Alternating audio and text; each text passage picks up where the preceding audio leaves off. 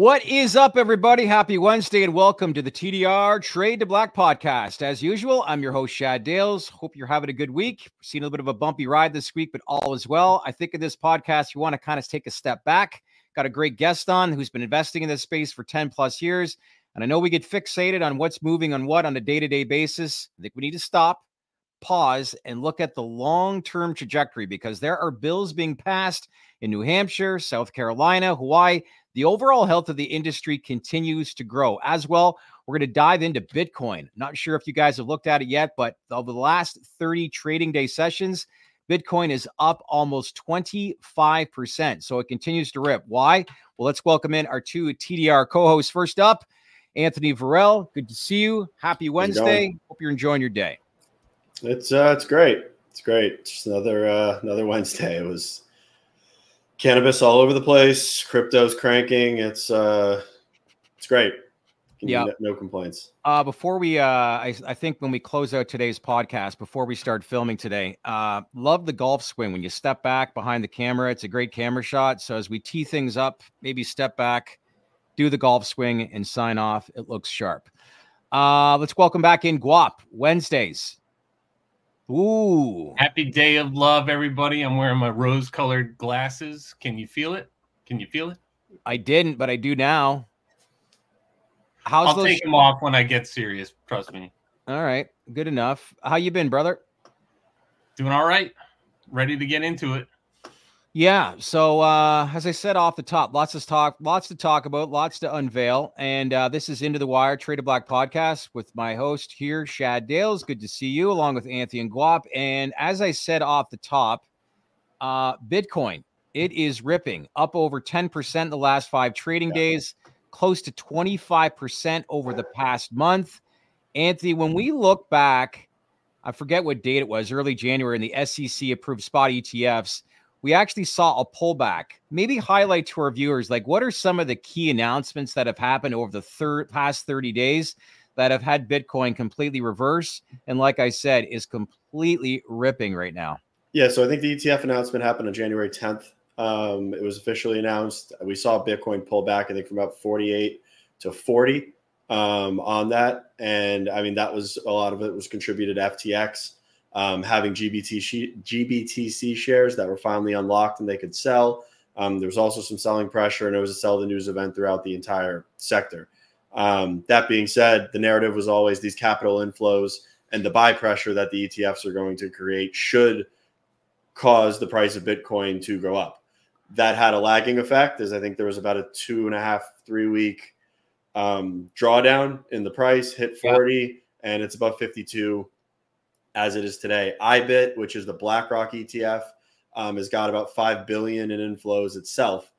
They were just since January 10th. They were expecting $5 billion in inflows for the entire year of 2024. Wow. So it can just give you a kind of a barometer as to what the actual demand is for this product. They're out there selling it. There was just an ETF conference down in Miami where the Bitcoin ETFs were on full display. I'm sure they're being sold to fund managers left and right. This product is going to create buy pressure. It's going to create price action in Bitcoin. And I think it's here to stay. And it's obvious that it's also a very popular product as it relates to ETFs. So we're just getting started is what you think? Yeah. I mean, I think that this paired with the halving, paired with continued interest with retail wanting to come back in, you could probably see the all-time highs taken out here in the next couple of months. And I don't think 6-figure Bitcoin is out of the conversation. Yeah. Guap, do you follow crypto space closely? Just a little bit. I have some Bitcoin. Definitely feeling the love right now with the Biden laser eyes. I mean, Anthony's talking about institutional flows. I think big money's coming in. Nimble money's always coming in and out. Oh. But some of the recent action can definitely be attributed to Biden laser eyes. This was not a joke about the Super Bowl. This was obviously or a Valentine's Day laser eye. I think the Bitcoin maxis took this as a promising sign and are piling in right now, and I'm loving it. That picture is trippy. Hey there. Again, we were talking about on Friday, I was talking about communication strategy and the upside and downside of posting certain things. I think the POTUS should take a look at that clip. Jungle Java, good to see you. We had a great little talk. We're trying to put a Twitter space together with Jungle Java, but great conversation with her this morning. John Reville, how's the sweater? Is a good fit? Good to see you, sir. Mungie Boy, good afternoon. Woosifer, I think you've been on a few times. We haven't acknowledged you, but good to see you. We've got a lot of the original OGs on here today. And good to see you all. And thanks for logging on. As usual, leave some comments below. We got Emily Paxhia coming up, one of the most seasoned investors in the space. She's a fund manager, been investing in the space for over 10 years.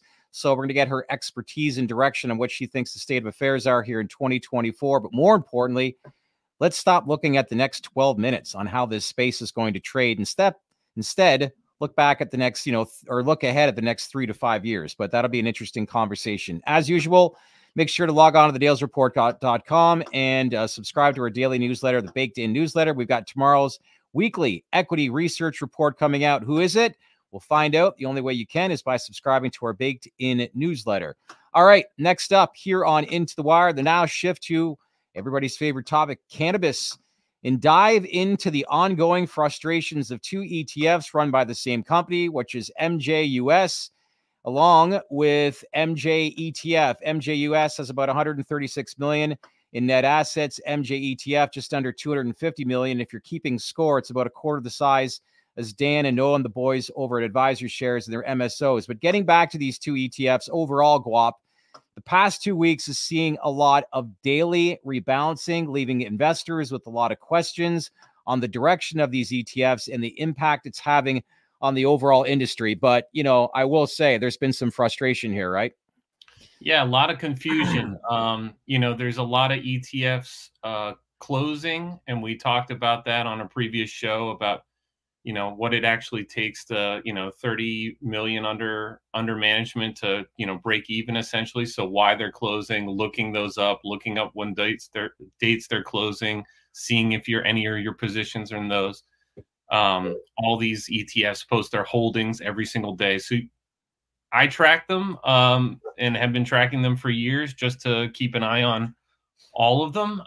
But I saw a lot of confusion about the MJ and MJUS today. So I'd really like to get into that.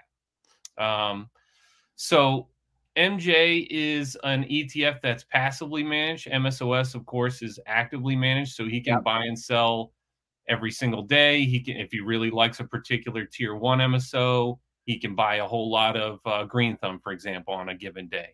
MJ and MJUS work differently. They use sort of a proprietary market cap weighted formula.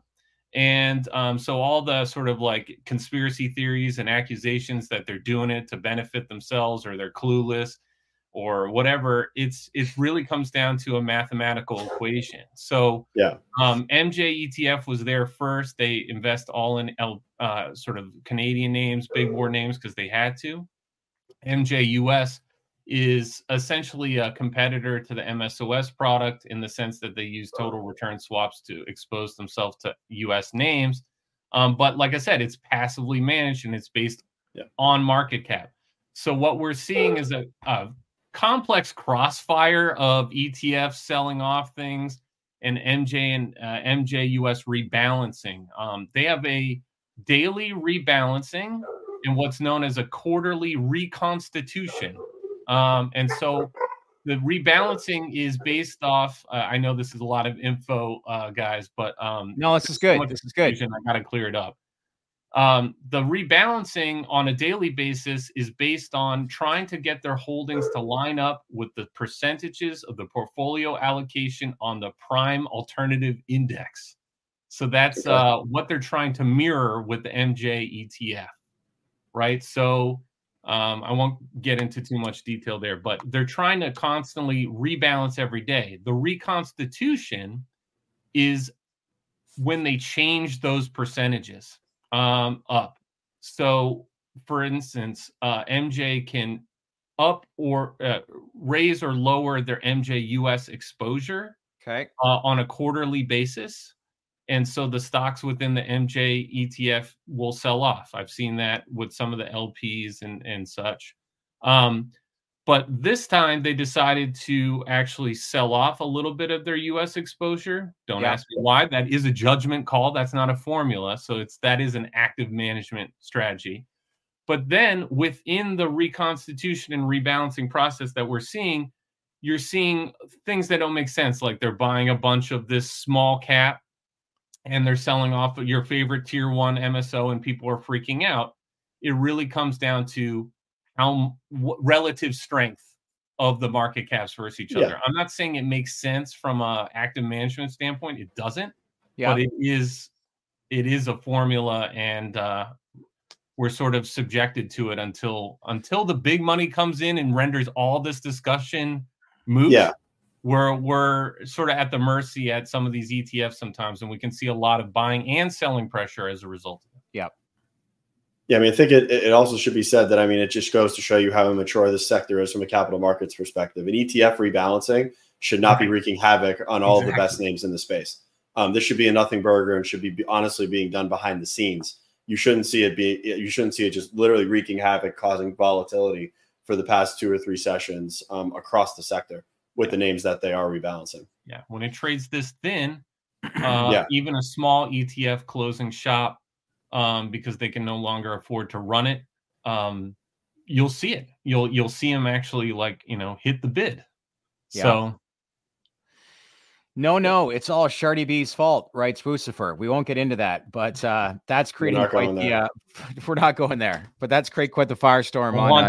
Maybe on Friday, right?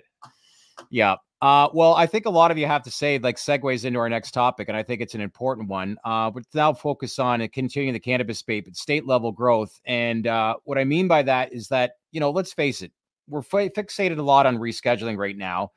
And in a lot of ways, I think we miss the day-to-day stuff. You guys were outlining to me prior to the podcast, we're seeing Hawaii senators approving adult use bill. New Hampshire is voting at adult use. South Carolina passed a medical business.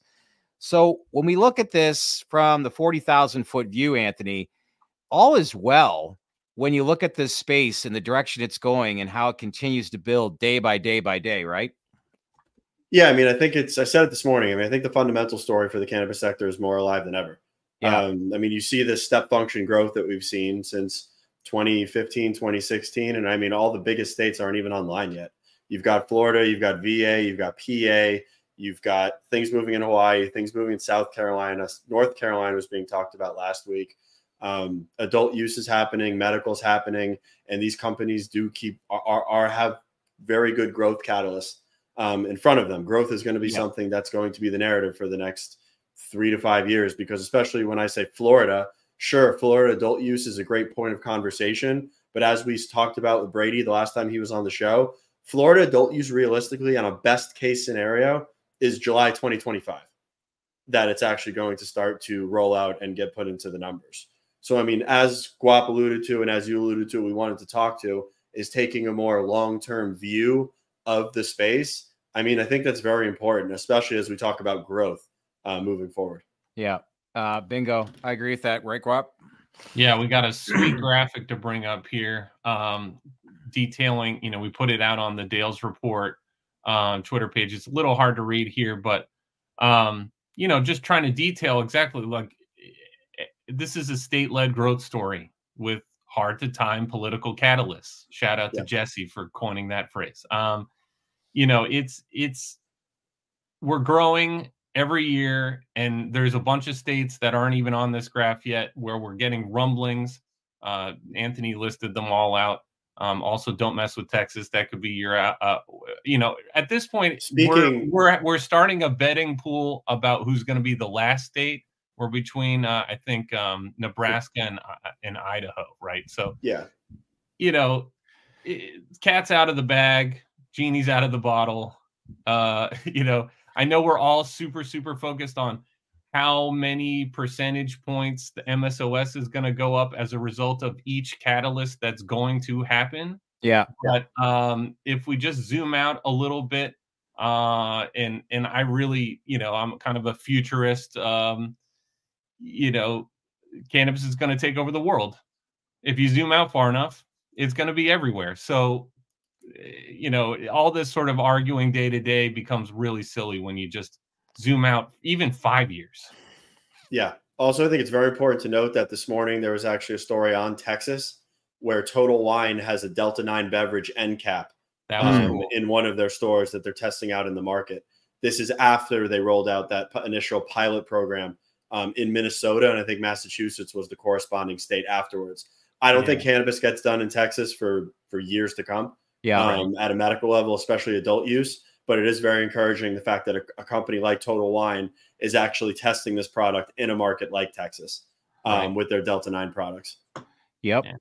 A lot of sunshine down there in Texas, though. Yeah. Yeah. Mr. Moz writes, Anthony, you the man, brother, with your take on basically the growth and where we are, I think fundamentally as far as the industry itself. But yeah, I think we all can agree that there's a lot of people that made a lot of money real quick and could be over leveraged right now with a lot of these stocks pertaining to the industry. But I think that's where we need to stop, pause, and just stop being so fixated on the short term and realize with a lot of announcements. And to your point, Guap, one day could we see cannabis take over the world? I definitely think the level of interest is there, don't you? For sure. I mean, I held Apple for 20 years and it wasn't long enough, guys. Right. You know, still have just wait for the thesis to play out. I know we're all bent out of shape and we want to point fingers at so-and-so and so-and-so and come up with a million theories, but I'm just waiting you all out. Yeah. Sean Kelly writes, this sector is immature in more ways than just capital. He may have a point there. Yeah. Old guys tend to have the longest time horizons. Isn't that weird? Yeah. Yeah. Don't forget, everybody, leave comments below. Make sure to like. We need to pick up the algorithms on YouTube and expand our reach as we both build this community more and more. So like, subscribe, share this share this video with your network. And as I said before, subscribe to our channel. We would not be here without you.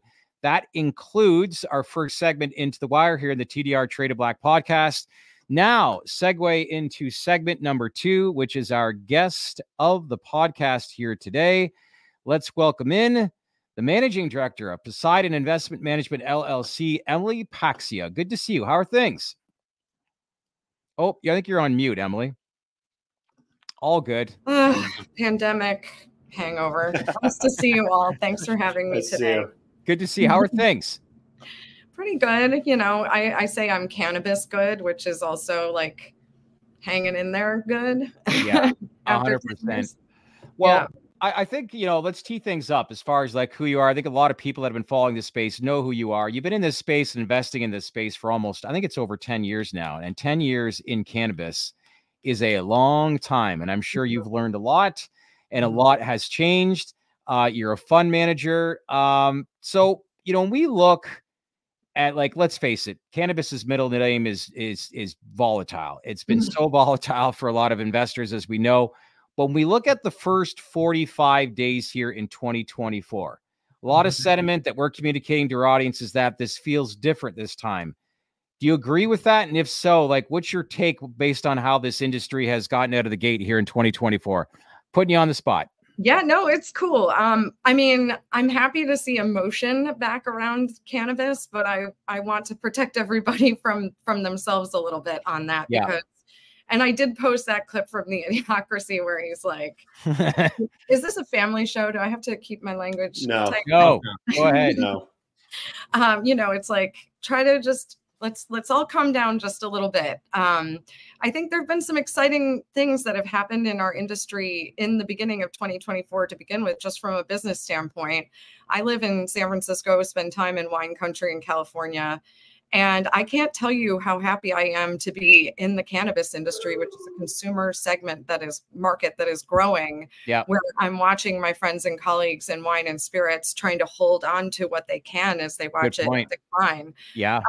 So from a business standpoint, I'm actually incredibly excited about 2024. And I'm also starting to see some of the tides shifting around the way businesses are working together to improve operationally and to drive a better consumer experience around the products offered and even like retail experiences. So from a bottoms up perspective, I'm really excited about what 2024 has to offer. And also what you fellas were talking about before it came on about other catalysts, which we talk about catalysts in a couple of ways. There is, of course, the federal catalyst, which they tend to hold capital at the gates. And Morgan and I were just talking about this morning. We know that capital started retreating from the sector actually in this month of 2021 when the Archegos event happened, and the custody of assets became a real issue for institutional investors. And then we saw institutional capital start pulling out of the sector, forced selling into April of 2021. And it's just never come back. So we don't have that kind of buoy of long institutional support around the sector. Instead, we have kind of algorithms and short interest playing around with the dynamics of this market since that time. And I'm so grateful for all of the enthusiastic individual or otherwise known as retail investors who participate in this industry and think there's something to this. It's exciting, but I think, people talk about the catalyst being, the scheduling, the banking, and the case that I'm really excited about pushing through the legal system. But then I look at the local catalysts, such as the states that open and the things like that actually drive the revenues, the business profiles, things like that. So there's a couple ways to think about it. That which drives the business and that which drives the movements of the markets. Yeah. Good point. In terms of, I guess, capital deployment and thesis, I mean, I know Poseidon's got, I think you have 3 funds that are fully deployed as of right now. I mean, I've been investing in the space since like 2015. I know that you have since 2014. How has your thesis changed today since over time? And are you looking at things differently now than you did back then? Great question. Yes, things have changed, mainly because we actually have a ton of visibility about how these businesses work. We have metrics that we can actually stack them up against so we can hold them accountable for how they're performing. When we first started investing in 2024, we had no real sense of what a gross margin profile of a fully vertically integrated multi-state operator. I mean, there wasn't even a multi-state operator. Good point. And so if you think about it, we invested early in the US, but we were early in Canada before Afria went public, for example. Things were talked about back then were like funded capacity because we didn't, right?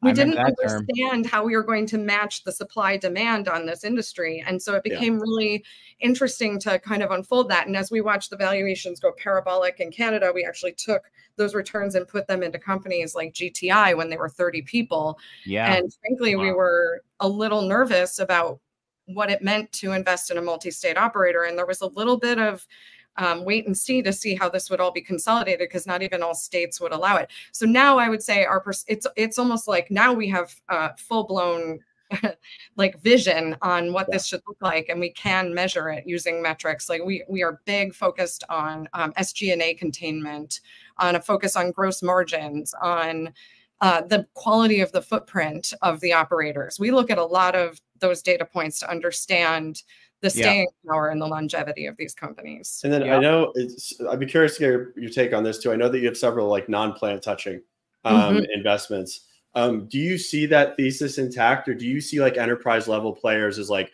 Adobe, Salesforce, and the likes of the tech world, like making products that are tailored towards the cannabis industry? Or do you still see tech as like a burgeoning part of the space? I think that the longer the tech plays, this is one of those things where the lack of federal reform cuts both ways. It gives these tech companies a ton of space to run, to get really sticky and embedded, and most importantly, developing strong, deep data. And that's really what companies who want to get into the industry are going to be looking for. They're going to be looking at the quality of the customer bases of these companies, the cost to acquire or take away those customers, and then also the actual quality of the technology and the data. Now, this is one of the beneficial aspects of investing on the private side of cannabis, even if it can be very, very difficult because there's not a lot of capital that supports it alongside of us at this point. We get to see who else is investing in these private companies. And I can say, without naming names, in our technology companies, we have several very large non-cannabis tech companies that have invested and have people with board observer rights or board seats who are watching these companies with an interest to potentially discuss acquisition at the moment that it becomes really possible. And they keep it quiet because of course. But I think that's the example on what we touched on, guys, earlier, just some of the day-to-day stuff. is being overlooked, you know, because we're so fixated on rescheduling. But when you have some of these conversations and see the growth that's going on in individual states, it's actually moving at a really, really fast pace. So when I sit here and say that you've been investing in this space for 10 years in cannabis, it's a long time, and there's a lot of change that happens on a month-to-month basis, right? Yeah, it really does. And you can see also the full spectrum of how the industry is operating when you work with the ancillary companies. You can get a sense for the health of how these companies are paying their bills. You can also see how their products are doing. Like, we're investors in Headset, and nothing like having access to a data dashboard and every investor really should. I mean, the amount of information I have about the types of products that do well in which markets, and like watching this emergence of this value brand category in the time where people were feeling a little bit constrained in the inflationary environment is really interesting, and seeing different retail strategies by different operators and understanding what works best in what market. I mean, we just saw, I would say, one of the most successful Super Bowl ads ever was that Dunkin' Donuts ad that happened. Wasn't that great? That was great. And they sold the most donuts ever in the history of the company on Monday. I mean, talk about knowing your audience. And that's where we can go with cannabis if we start using these resources. And I think they turned around that fast with that ad within like 24 hours. Talk about conversion. I mean, I wanted a donut. Well, I've seen Gary Vee come on CNBC before in the past, and it's like, did these commercials work? And he's like, asked me that question within 6 months, but and that's a fair assessment. But wow, I did not know those stats, but that's incredible.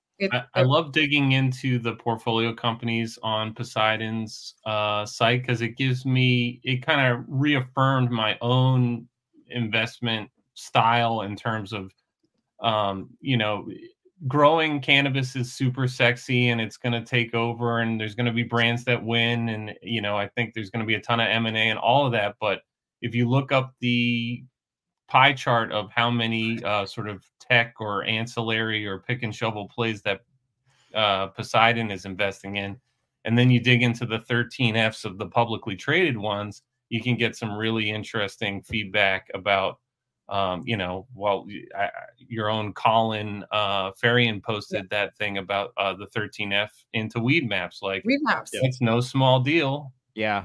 That, you know, when billionaires push chips in, take notice. Yeah. Well, I mean, look at Dutchie. I mean, Dutchie just raised another $100 million, and Dutchie's got Thrive Capital on their cap table. I mean, that's Kushner's brother, who hit like Instacart, Instagram, Snapchat. He's got like 15 unicorns under his belt with Thrive. What have they raised in total now? I think they've raised like 400 million. Their last round, though, is at a $3.5 billion valuation, and the round that they just raised was 400 million. It was a haircut, but they've got a who's who of investors on their cap table.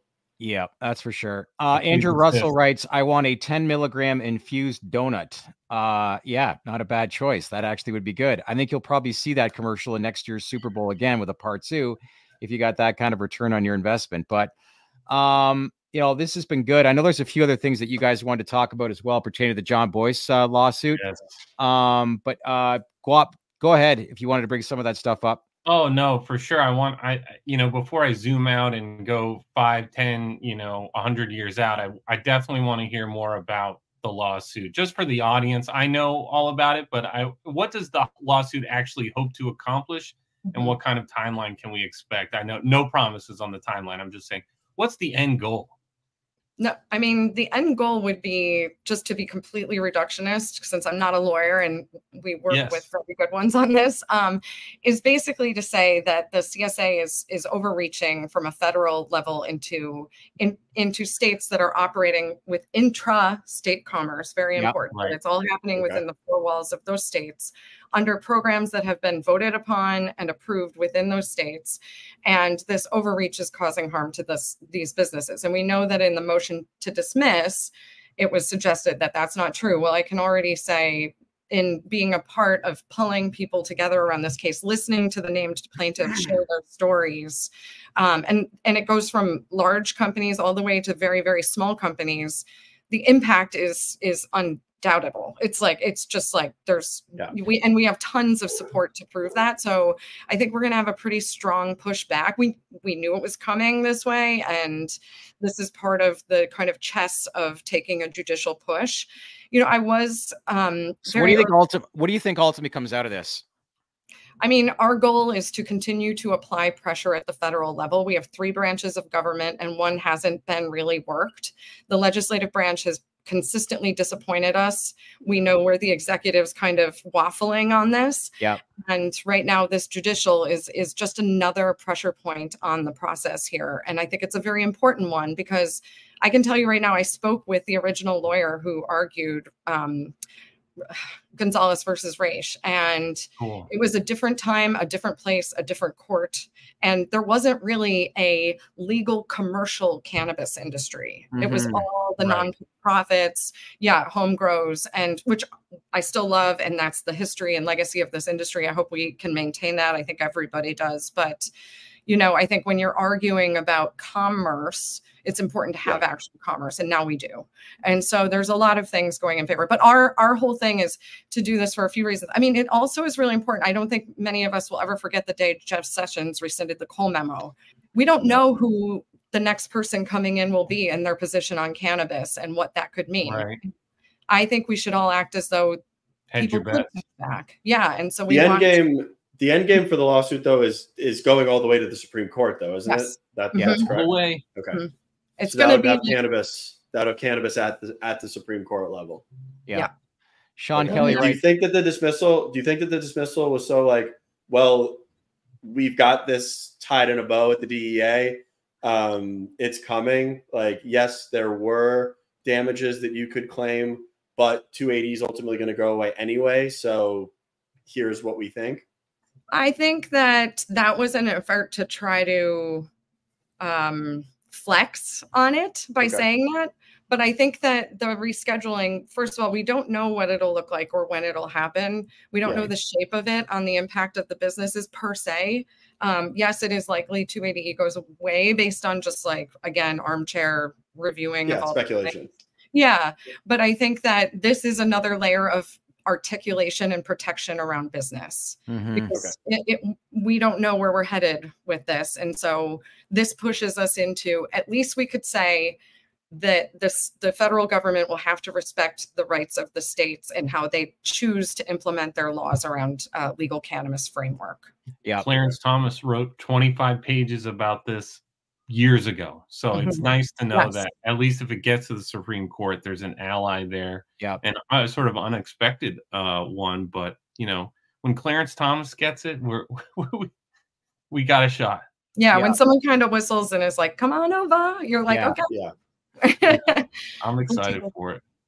Sean Kelly writes that totally agrees. Sometimes legal pressure is necessary to move things. Jungle Java writes 10 years in the cannabis space must feel like it's 40 of other people writing. There's no way she's been investing in this space for 10 years. She looks like she's 23. So getting some happy Valentine's Day. Getting some great comments on this podcast, which is nice because we all know how the online world can be a little bit negative at times, but you know, needless to say, it's this industry can have its frustrations. So I can relate and totally understand where the audience comes from. But them watching here is what we appreciate. One thing I wanted to bring up too, you were saying you live in San Francisco and the wines and spirits industry and how they're kind of holding on right now. Based on conversations, and we've seen stats on alcohol sales, like granted, alcohol is still a lot bigger industry from what cannabis is, but we've seen the trend for alcohol going like this and cannabis going like this. Based on some of the conversations and contacts that you have, like how are they viewing cannabis? Are they starting to like take notice and understanding consumer trends are changing drastically over the past, year or two?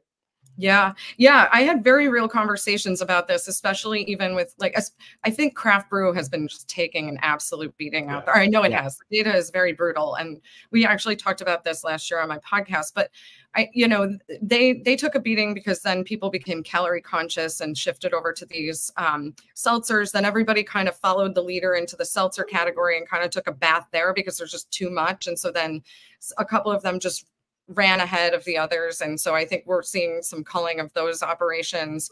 But what the big conversation was, because we were going into January, was, oh my God, dry January. And also, oh my God, the young millennials and the Gen Z are just not at all. It's going into the category. Yeah.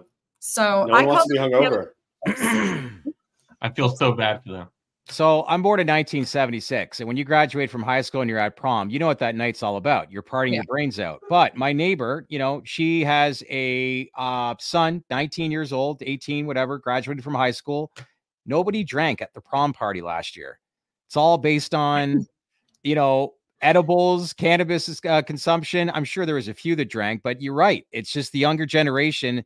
A lot of the younger generations microdosing mushrooms.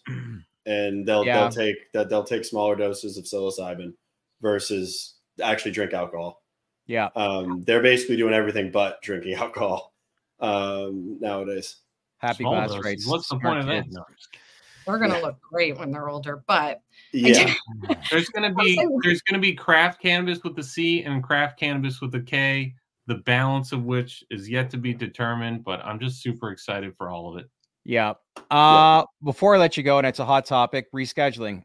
Yeah. What do you think of it? And do you think it happens as a chain? Does it feel different this time? I got to bring up the question. Do you think it happens here in the short term? It's super important. Look, I mean, I will say this, like, we've been doing this a long time, and you can see the fits and starts of change. We've never seen such a significant thing. And reading that HHS report was like, I was like pounding the table with especially actually when they made a call out about alcohol. I put that in our investor newsletter, the positive call out compared to alcohol. But I think that to try to predict the timeline of the DEA is basically embedded in the enforcement. Well, I mean, this is their whole job. So when you try to take away someone's budget or their job related to enforcing things around cannabis, you have to understand they're going to think seriously about this. I mean, if we tried to say they should be devoid of any of those motives, we all know that people are human, and these are contributing factors to decisions. You have to understand where people come from. So I think the DEA, if you look at the timelines of how the DEA makes these decisions, it's usually very long. I think we have an overlay of a catalytic event of having an election year and a president who's weighed in on where this should be. And we know the HHS is speaking out. We know politicians are speaking out, albeit I wish they had just passed banking reform. But they're speaking out now in favor of it because it polls so well. I mean, it's 70% on the Gallup. I can't even believe it. But where I'm coming from on this is we all just have to be patient. The DEA is working through their process. I think, every day I kind of wake up and I wonder if this will be the day, but then I'm also like, I'm just focusing on the businesses. We're coming up on the Q earnings calls. I'm very curious to see those. You know what I'm doing in preparation? I see people talking about this one person on Twitter. I didn't even mention the name, but somebody writes, whose dog is that? My dog. He won't shut up. Oh, I love dogs. But what I am doing, if it's helpful to anyone, is Morgan turned me on to the Quarter app, which is QUARTR. And you can listen to the quarterly earnings calls and jump ahead to Q&A. You can read the transcripts. And I do that in advance of these Qs. So I can hear where they were then and what they're going to say now. And I think I'm just trying to focus on businesses while we're waiting for this DEA thing. So I would just urge everybody to look carefully at the companies they're going into. When this decision is announced, I do think there will be capital flowing into quality names. I know fundamentals are like kind of a boring, Anthony, I think you called it a boomer thing or something. But you're still on mute. I didn't call it a boomer thing. I called the tweet boomer pontification. But no, I think fundamentals are super important. Valuation metrics, but boomer. But as of right now, if the sector traded on fundamentals, everything would be way higher from a multiple perspective. You're right. You're right. And that's good news, by the way. That's good news. That's the only reason I can sleep at night deploying capital in this space into the names that I'm doing, because I understand the fundamentals of everything that we're investing in. As crazy as people might think we are, the fundamentals are sound and they're growing, and they can't get any worse, really. From margins, sure, it could get worse, but from a cash flow generation perspective, if and when 280 goes away, the gloves are off. And then you can actually now start to trade the sector on fundamentals. Yeah. They might which everyone should be looking at today. Flows and, yeah. We're getting some feedback, Anthony, that the audience wants to see your dog. So he's on. I'm on the third floor. He's all the way downstairs. All right. So he just barks really loud. I was just gonna say, if he's got any questions, bring him on up, and we're happy to take his questions now. But Hank is all the way downstairs. Oh, who's that? Who's that? Guap? That's Ducky. He stays quiet until you come in. in. Well behaved. My dog's nuts. Last thing I want to bring up is what would you say? Look, you have persevered in this industry. When we go to a lot of these conferences, there's a lot of people, know who you are. Like I said, been investing in this space. But what do you think ultimately where this industry is 5 years from now with everything that you've seen? And like I said, 10 years in the cannabis space, that takes somebody with a lot of strong work ethic and somebody who can adapt with the times in a short period of time. And just when you think you got everything figured out, you got to adapt again. But when you look back at all that, where are we 5 years from now in this space, and how you think you'll continue to persevere within it? Yeah. I mean, I think my soul has left my body at least 5 times over since we started investing. I mean, even when we were waiting to find out if we were going to be designated as essential during the pandemic. I mean, there's many things we've been through. And easy to forget, isn't it? It's easy to forget. Yeah. But then I have these memories that don't leave my body. But I think that, where we're going to go is I think we're going to continue to move down a path of operational focus in terms of improving the efficiency and metrics of these businesses. I think that we're going to see really clear brand strategies develop. Building a brand is a long arc in any consumer category. Absolutely. And and so I think we're starting to see the beginning of that. And, it is going to be interesting to see how this D8, D9 stuff plays out in markets that don't fully create adult use frameworks like Texas, as I heard you guys talking about, or some of the exceptions we've seen in Minnesota or Connecticut. But, I think it's going to be, look, on top of this political piece, there's a generational consumer shift that's occurring, and it flows both ways, right? It's flowing from the kids up to the parents and all these things. So I think we're going to see cannabis as a true carve out of people's consumer habits, whether it be for wellness or lifestyle or whatever component. Beverages are going to be huge. 5, 7, 6, 7 years. I think that, as we've talked about that too, right, Anthony? Yeah, I mean, I think beverages are going to be big, and it's evident in what we saw this morning in Texas. Yeah, and I think that we're going to see cannabis inhabit its rightful place in experiential locations like 100%. That's why I've always thought beverage could be big, because if you go to a Dolphin game, if you go to a music festival, if you go to a rap concert, they're not going to be giving you combustibles. They're not going to be selling flour. They're not going to be selling vapes. Beverages are easy. Gummies are easy. Like, those form factors to me can scale at experiential easier than anything else. Yep. And the thing we talk about too, I mean, beverage is tiny and it's in its emerging category. I think it has a ways to go to being improved, just like vape did when we first got in. But I think, but it's already so embedded in our culture from a socializing standpoint. We drink coffee and tea together. We drink wine and spirits together. Like, cannabis beverage seems to have a place at the table for sure. So that day will come, you believe? I do, because cannabis, whether or not people want to acknowledge it, has been an experiential product this whole time. I mean, I've never been to a show without anybody consuming cannabis, and I'll be shocked even. Good point. So I think it's been embedded. So why not create it or create a pathway where it's a part of it? I mean, we have it at Outside Lands. Ben Kovler and the team at GTI pulled it off with the festival this summer. And with their Rhythm brand. I mean, that's a brand that's developing into a real ethos, which is cool. So why not see more of that?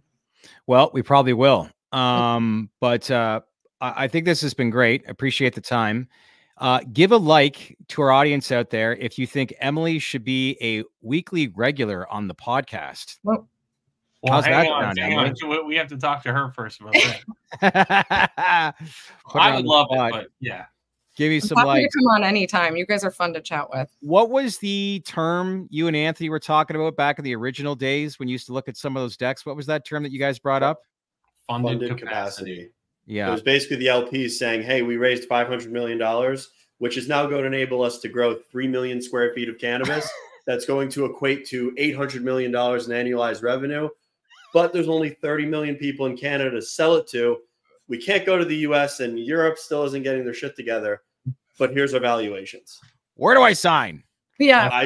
I mean, dude, I watched cannabis growth in my portfolio go from $1.30 to $67. It was insane.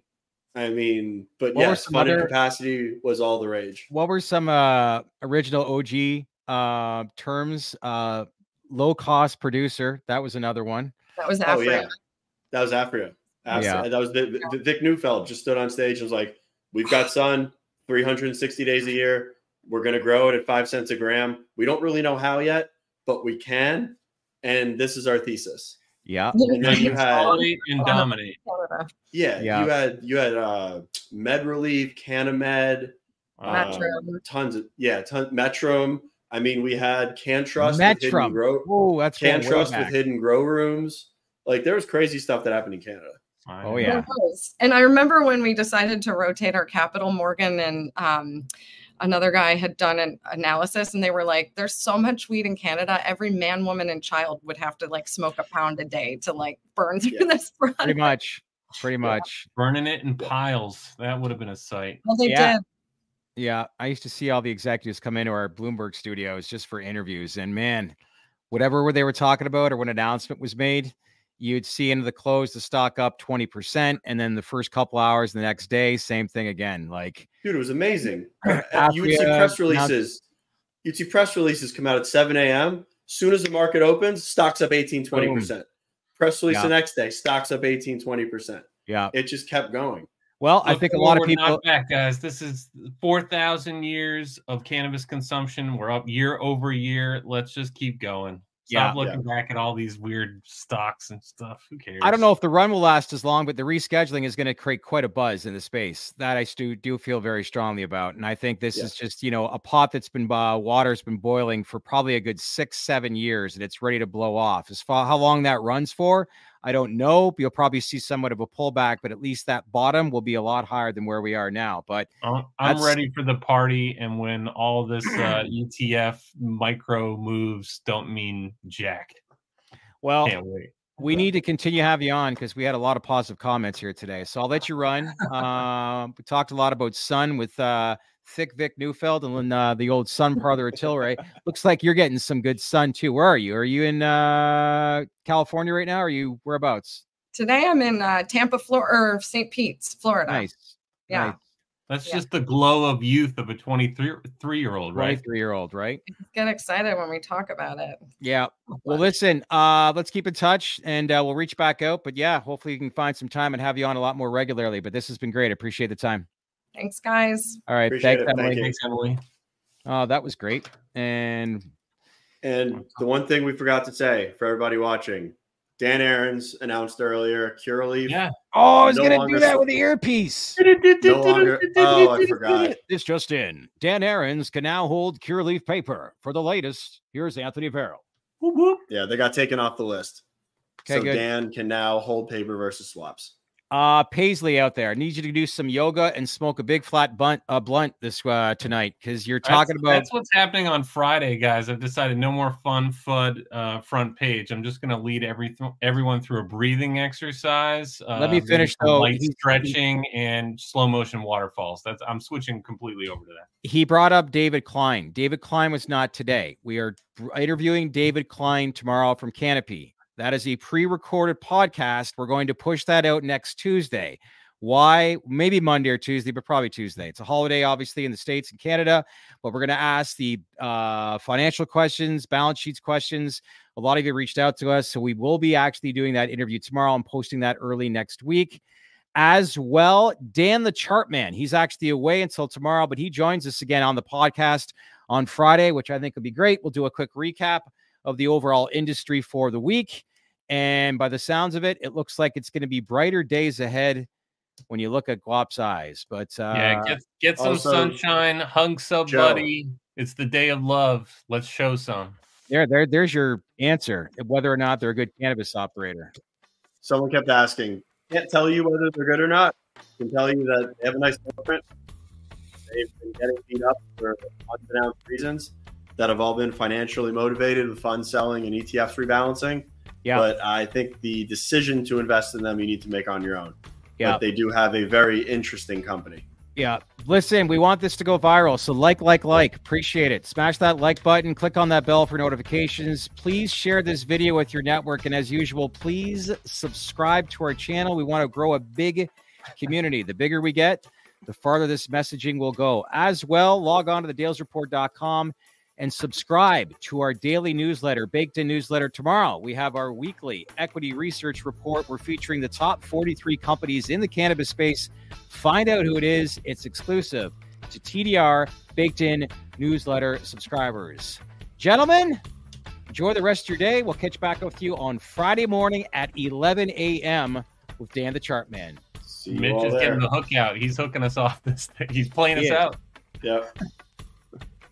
Hey everyone, thanks for watching. If you want to learn more about the emerging industries that we cover, then leave a comment below and let us know who you want us to interview, the questions you want asked, and the information that you want to learn. We want to hear from you.